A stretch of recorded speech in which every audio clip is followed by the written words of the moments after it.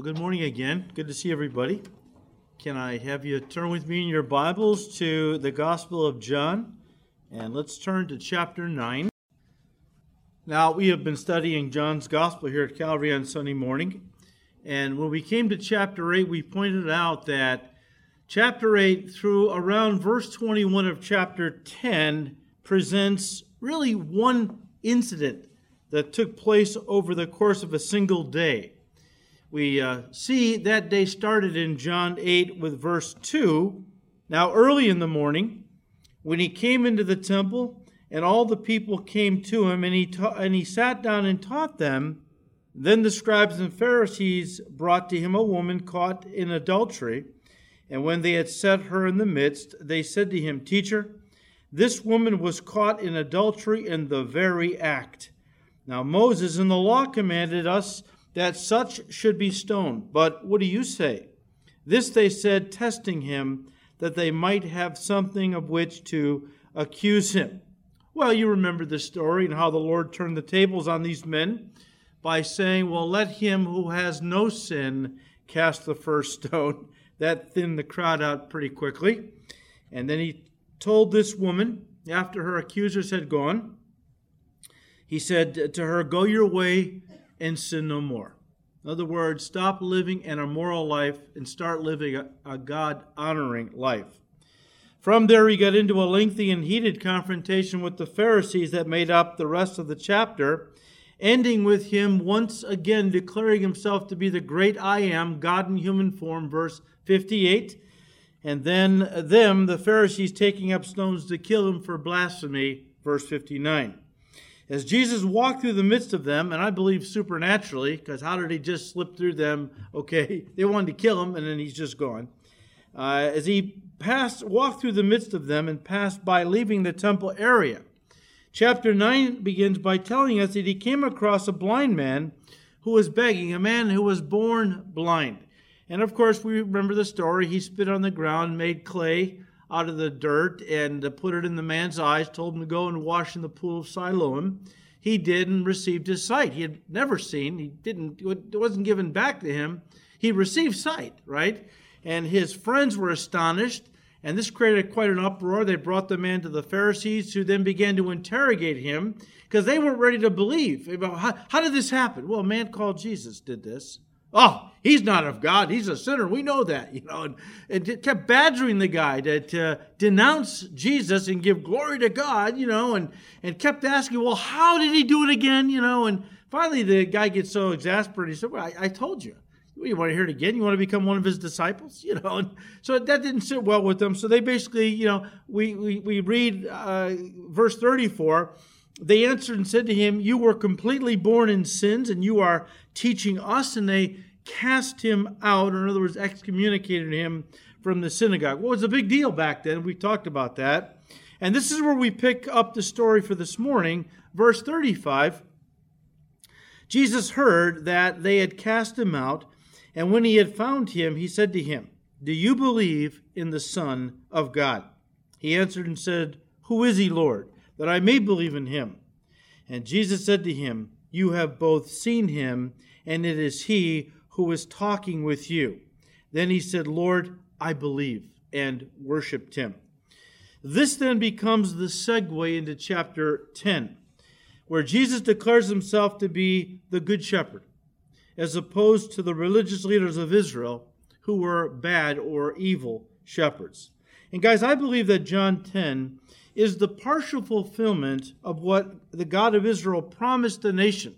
600 years earlier, he gave this promise to the prophet Ezekiel, where he basically indicted the spiritual leaders of Israel, the priests and so on. He called them evil shepherds who didn't care about the sheep, who only used the sheep to line their pockets. That kind of thing never happens today, but just so you understand. And here's what God said through Ezekiel. Ezekiel 34, verses 1 to 11.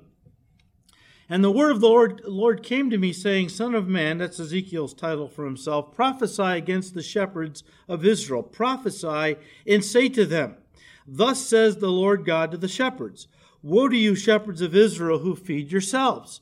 Should not the shepherds feed the flocks? You eat the fat and clothe yourselves with the wool, and you slaughter the fatlings, but you don't feed the flock. The weak you have not strengthened, nor have you healed those who were sick, nor bound up the broken, nor brought back what was driven away, nor sought what was lost. But with force and cruelty you have ruled them. So they were scattered because there was no shepherd, and they became food for all the beasts of the field when they were scattered, for all the pagan religions, basically. My sheep wandered through all the mountains and on every high hill. Yes, my flock was scattered over the face of the whole earth, and no one was seeking or searching for them. Therefore, you shepherds, hear the word of the Lord.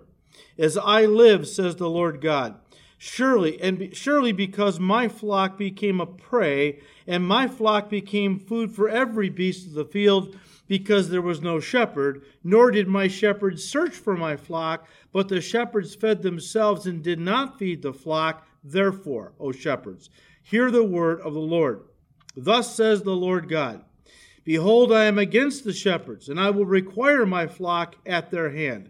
I will cause them to cease feeding the sheep, and the shepherds shall feed themselves no more, for I will deliver my flock from their mouths, that they may no longer be food for them. And thus says the Lord, listen, I indeed myself will search for my sheep and seek them out. Now you can read the rest of the chapter. It's pretty powerful. As God is indicting these religious leaders who he called the shepherds of his people, the sheep of Israel. And of course, it was a prophecy looking forward to the good shepherd. Ultimately, it looks forward to the time when the good shepherd comes to reign on the earth, and so on. That's the millennial kingdom. But Jesus in John 10, or John 9 and 10, is fulfilling in part this prophecy, this promise that God gave to his people so many centuries earlier. Now, before we get into chapter 10, let's just finish chapter 9. As we said, chapter 9 is built around a blind man who was blind from birth, how Jesus healed his sight. But the story is also built around this blind man because he was blind spiritually. Yes, physically, the Lord healed his physical eyes. But he was also blind spiritually. And we see in the chapter how that the Holy Spirit began to open his eyes gradually, taking him from spiritual blindness to saving faith. As we said in verse 11, he refers to the Lord as a man named Jesus. In verse 17, his faith deepens a little more to the point where he refers to Jesus as a prophet. Verse 33, maybe even a little more than that, he calls him a man from God. And who knows, maybe he thinks he's an angelic messenger at this point. But finally, in verse 38, we read his faith climax when Jesus asked him, do you believe in me as the Son of God? Verse 35.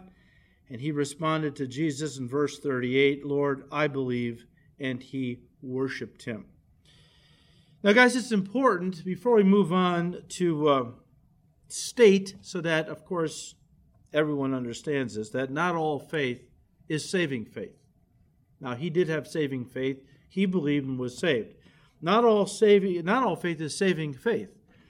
You remember back in John chapter 2, we read these words in verses 23 to 25. Now, when Jesus was in Jerusalem at the Passover, during the feast, many believed in his name when they saw the miracles that he did. But Jesus did not commit himself to them because he knew all men, and he had no need that anyone should testify of man, for he knew what was in man. So it says that many believed, but the Greek is kind of a play on words. They believed in him, but he didn't believe in them. In other words, he didn't believe they were genuine. Why is that? Well, they believed, but what did they believe? They believed he was a great miracle worker, maybe a great prophet. Did they believe he was the Son of God, the Savior of the world, sent to save them from their sins? Probably not. That's why the Lord didn't accept their faith as genuine saving faith. Turn to James chapter 2.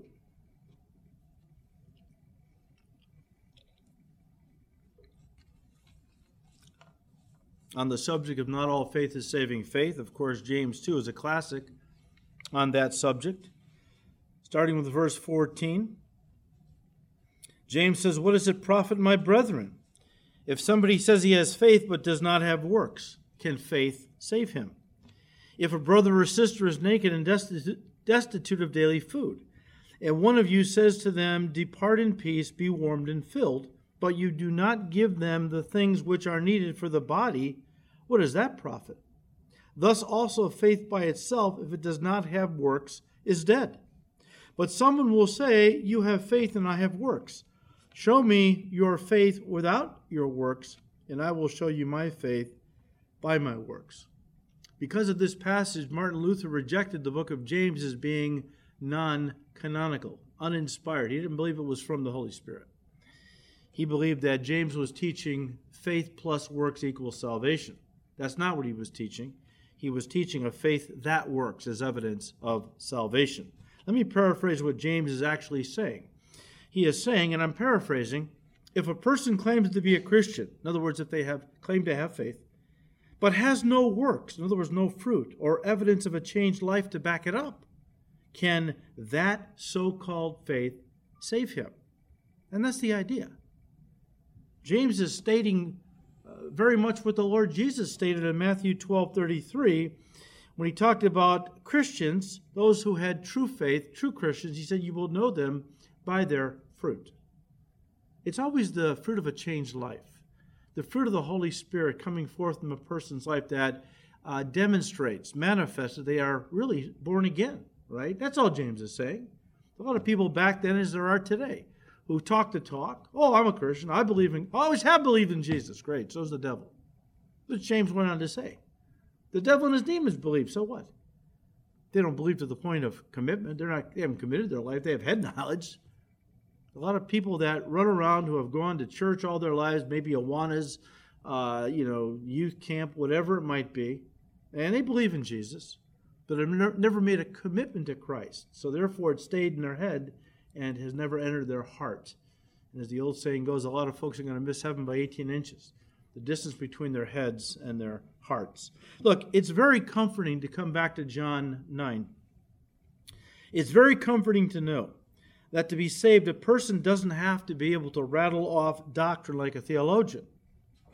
Saving faith is a simple faith in the person and work of Jesus Christ, that God became man, dwelt among us, that he went to the cross and died for our sins. On the third day, he rose again from the dead.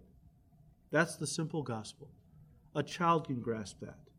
And you don't have to be a theologian. God made it very simple. And you can be a child and be saved, or even an adult with childlike faith like this blind man, whom we see Jesus heal of blindness, both physical and spiritual. So he said in verse 38, Lord, I believe. And he worshiped. Well, that's an evidence that he believed. Verse 39, and Jesus said, for judgment I have come into this world, that those who do not see may see, and that those who see may be made blind. Now, at first glance, this statement by Jesus seems to contradict what he said earlier in chapter 3, verse 17, when he said, for God did not send his Son into the world to condemn the world, to judge the world. That's the idea. But that the world through him might be saved. Now people, oh, wait, that's a contradiction. John 3:17 contradicts John 9, verse what? 37, 38, 39. I knew it was in there somewhere. It's a conflict, you know. See, the Bible's full of contradictions. You can't trust it, they say. Skeptics.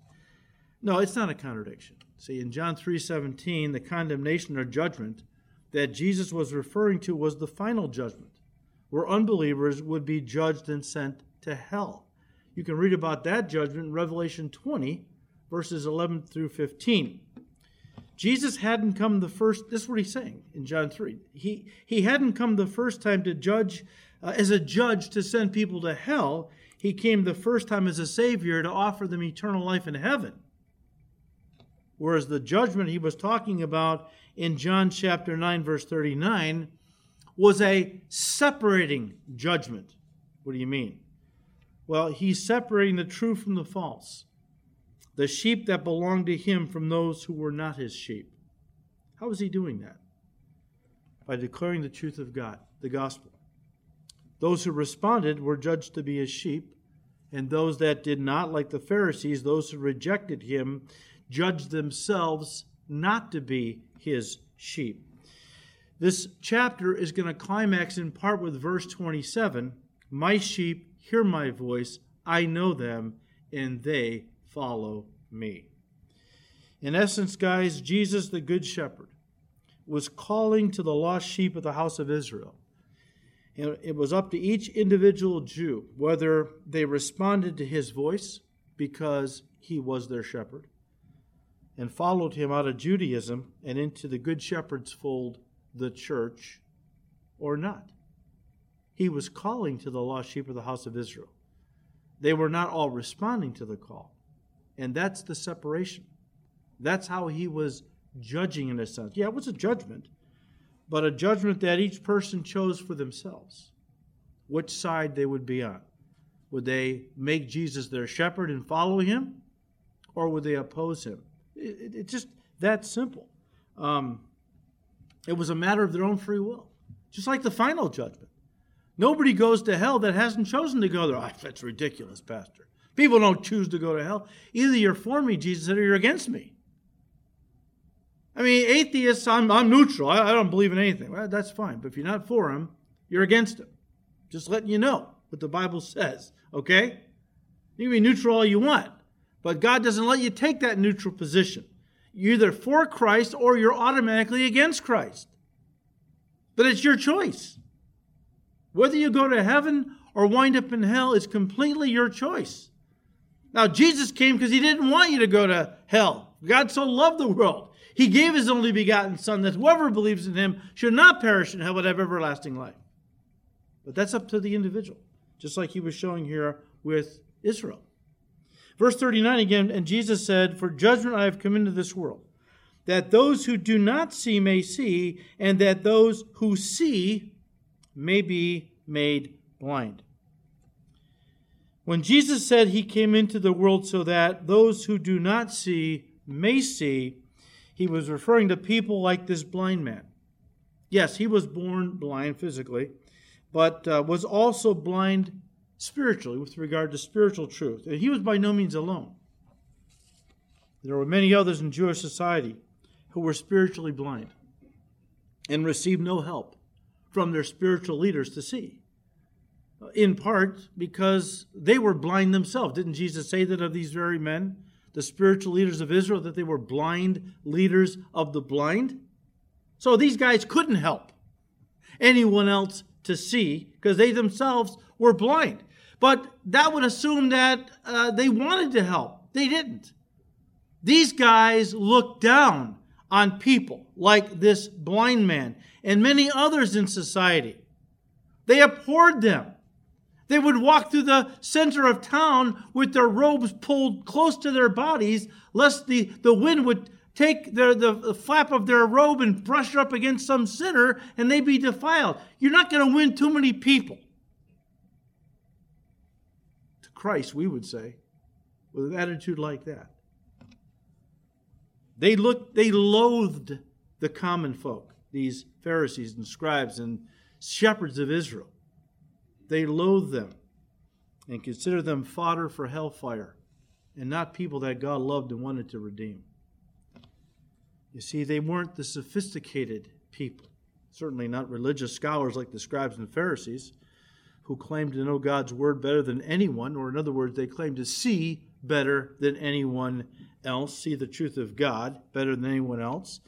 No, the people that they loathed were simple folks, again, whom society had written off because they were poor. Maybe they had to steal to get by or sell their bodies as prostitutes to survive.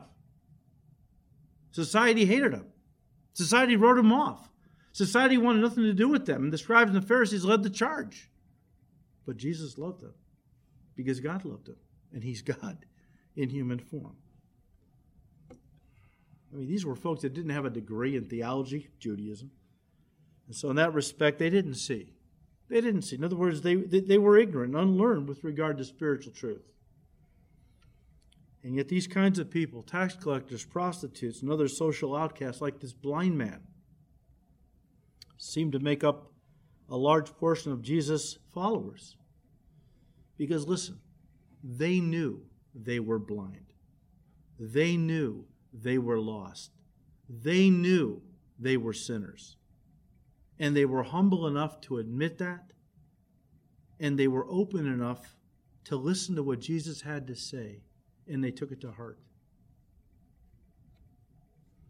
The Pharisees, on the other hand, were at the other end of the spectrum. These men were so full of themselves, so filled with pride because of their knowledge of Judaism. Many were doctors of the law, had their PhDs, as we would say. So sure that they, and listen, they alone, saw and understood spiritual truth when others were so blind. They couldn't see. They were so filled with their own pride. Pride blinds. And they were so filled with pride they couldn't see the truth when it was standing right in front of their eyes. The way, the truth, and the life. God made flesh. Standing in front of them. The God they claimed to serve and love. And spend all day studying about. You search the Scriptures, for in them you think you have eternal life, Jesus said to them, but it is they that testify of me, yet you refuse to come to me that I might give you this life. I think it was Shakespeare who said, man, poor man, so ignorant in that which he knows best. That's the human race, fallen mankind.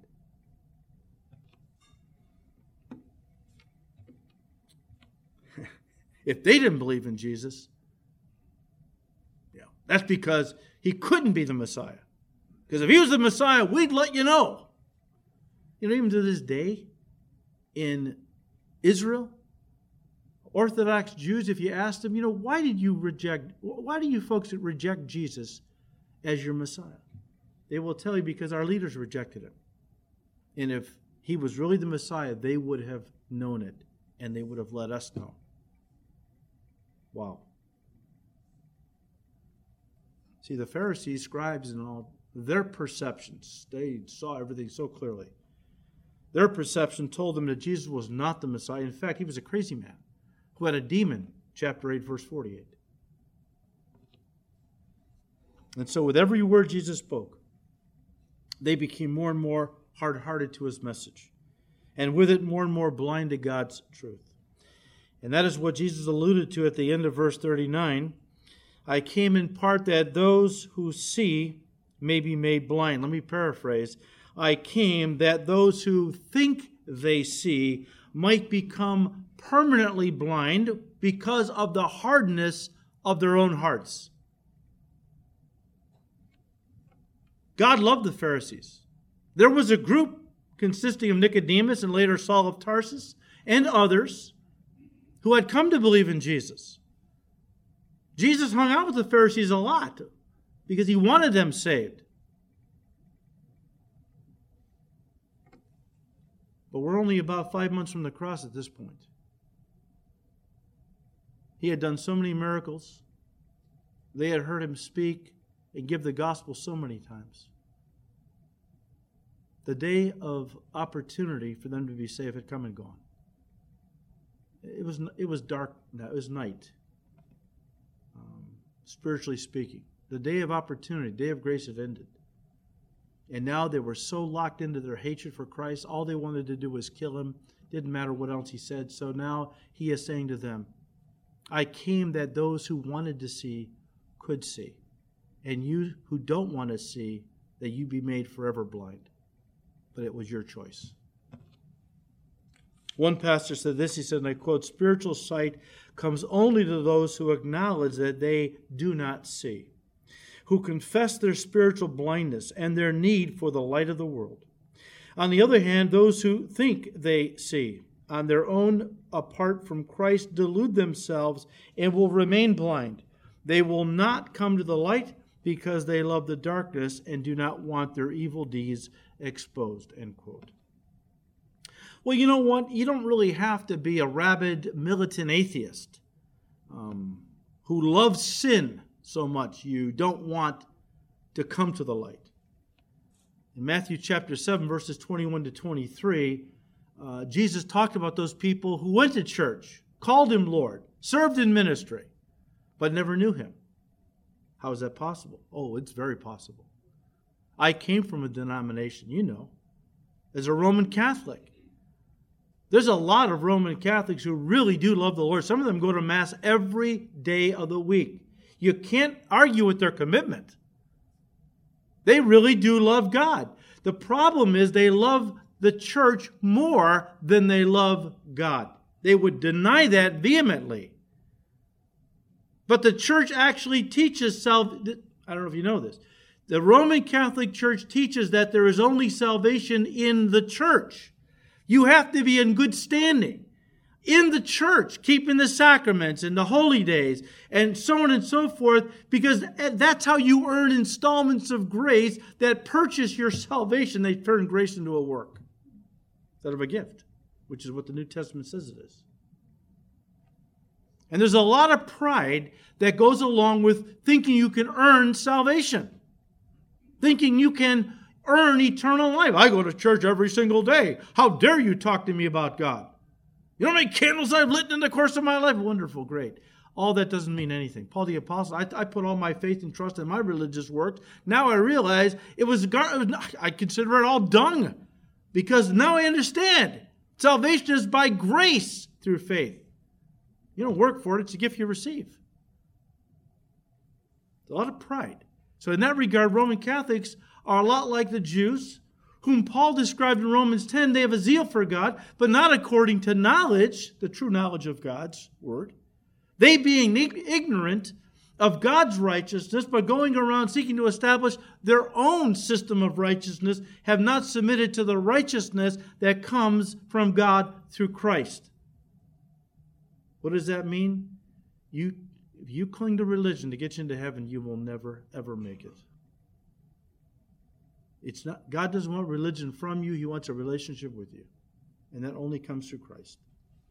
So again, guys, the Pharisees were so blinded by their pride, while at the same time totally convinced they were the only ones who really understood spiritual things, that it never crossed their minds that they could actually be blind to the truth of God. Saul of Tarsus is a good example.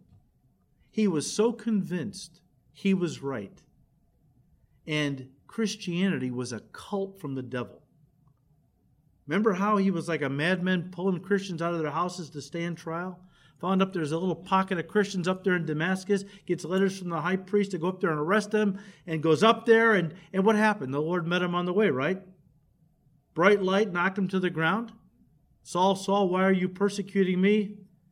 Who is it, Lord? Please don't say Jesus. It's Jesus whom you're persecuting. Uh-oh.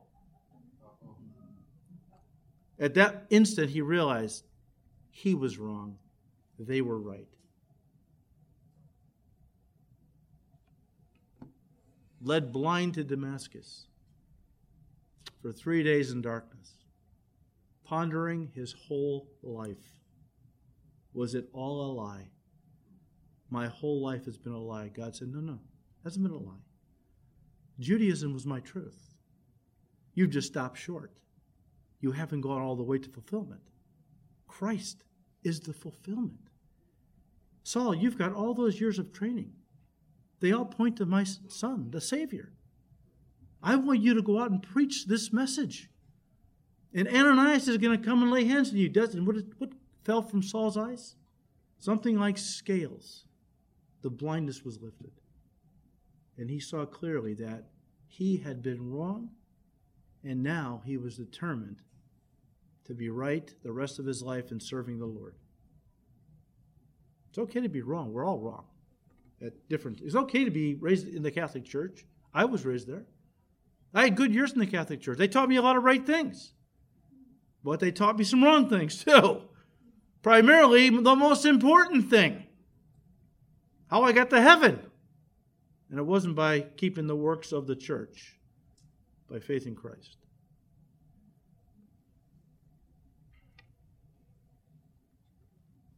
But these guys were so convinced of their own superiority, spiritually speaking, how they saw when nobody else saw. They were the only ones who really understood spiritual truth. Never crossed their minds they could be wrong, could be blind to the truth of God. So much so that when Jesus said in verse 39 that he came to give sight to those who knew they were spiritually blind, but also to blind permanently those who thought they see or thought they saw, We read in verse 40, then some of the Pharisees who were with him heard these words and said to him, are we blind also? Here's how it comes through in the Greek. You're not saying that we're blind also, are you? See, in the Greek, the way you construct a sentence, it becomes rhetorical. By the Greek construction, you know that the person was looking for a no response. These guys were fully looking for a no response. They were fully expecting Jesus to say, oh, of course I'm not talking about you guys. Man, you guys seem better than anybody. No, I'm talking about, yeah.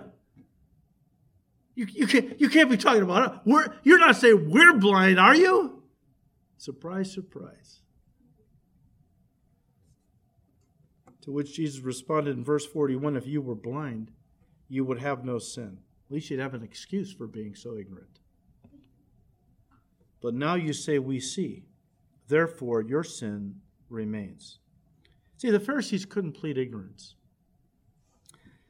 Their pride told them that their spiritual perception and vision was superior to everyone else's. Therefore, as Jesus said, their guilt or their sin remained. You're not going to be forgiven for your sins if you don't confess you're a sinner. If you think you're perfect. I've had one guy in my life in counseling. One man in my life, my 40 years of ministry, who sat in my office and said he never sinned. And I said, then I need to bow to you because you must be Jesus' return. One of the guy had problems in his marriage, right? I never sin. Never do anything wrong. It's all her. Then I knew it was all him. Okay? That's when I knew for sure it was all him. All right? Pastor Warren Wiersbe said, and I quote, with regard to this, our Lord's reply was a paradox. If you were blind, you'd be better off. But you claim to see, therefore you are guilty. Blindness would at least be an excuse for not knowing what was going on.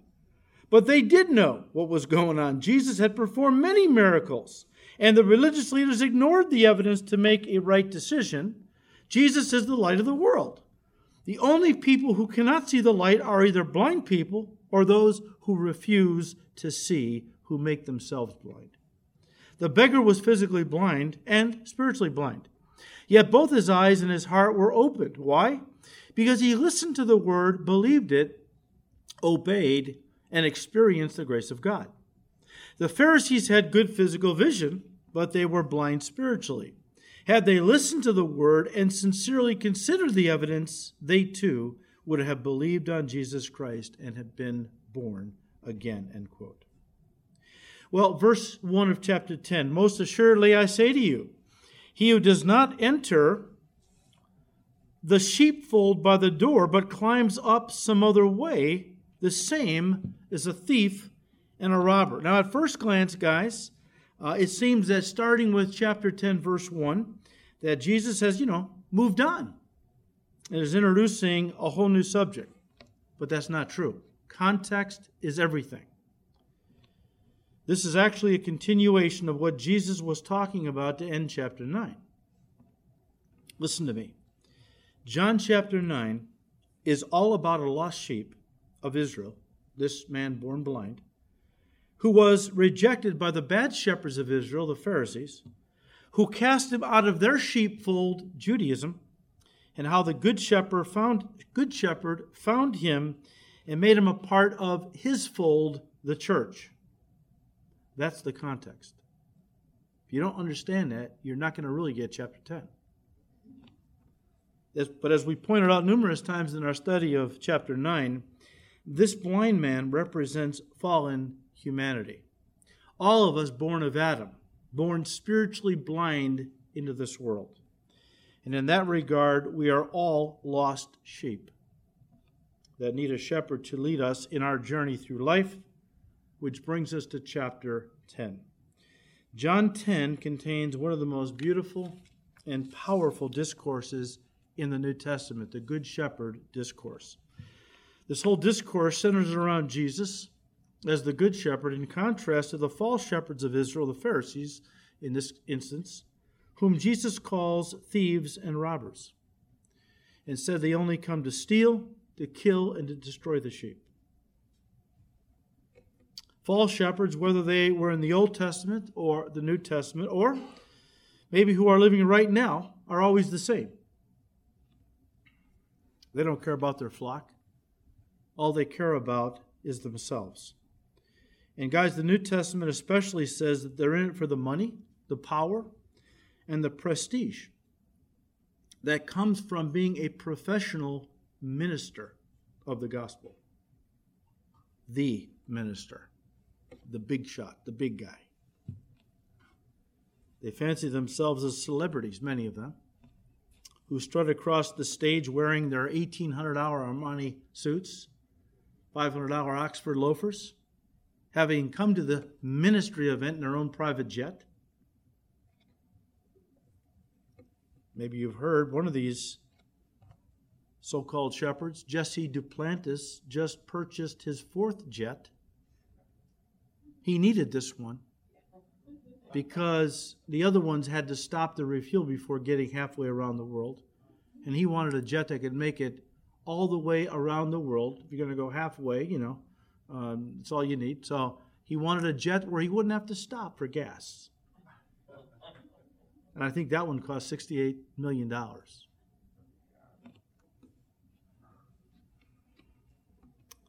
Kenneth Copeland, well, his ministry recently purchased an $8 million jet, so maybe they're not doing as well as DeSantis' ministry. I don't know. Duplantis, I don't know. $8 million jet. They're trying to raise, at least, this was going back a little ways, trying to raise $17 million more to build a new hangar to park the thing in. Of course, he needs that to fly to ministry events as well.